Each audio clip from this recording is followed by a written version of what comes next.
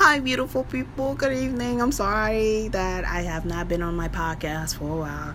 Been busy working 2 jobs. I work at a dental office. Started last week, and I work at this farmers market still. It's been really crazy.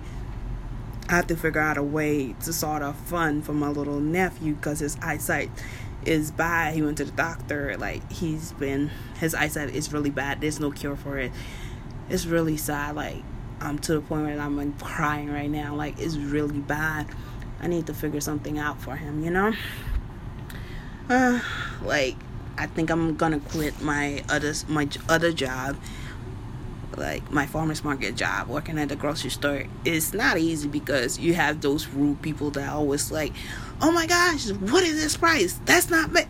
I'm sorry, but I don't make the prices, They think that you benefit from it. You don't. They pay me to scan stuff out, say smile for you, have a great day. That's it, I don't make the prices. I don't benefit from it.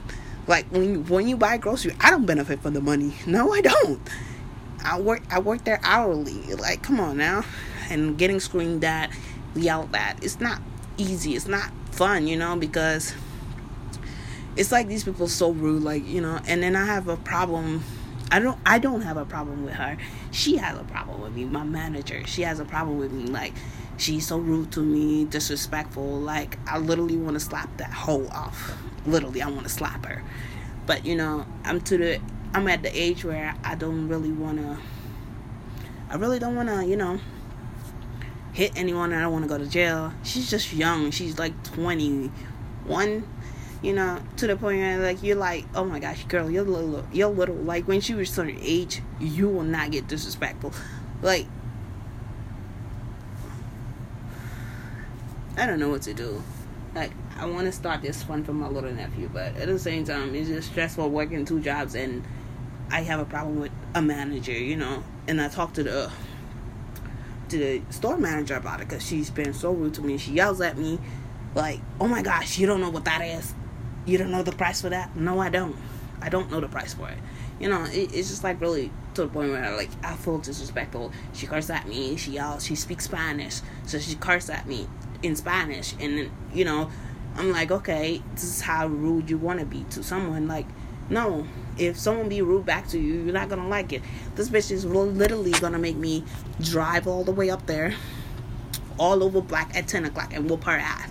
But I don't want to do that to the point where Popo, I call him Popo. I don't call him police. I call him Popo. It's really crazy what I go through every day with her. And I spoke to the store manager. The manager's not doing anything about it. He said he spoke to her, but I still get disrespectful. They get she's so rude to me to the point where I literally want to drag her out the store and whoop her ass.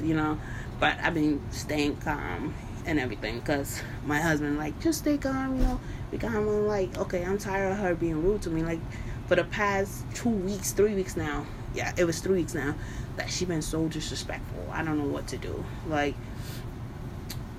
To the point where other people are jumping into this whole situation that she got going on.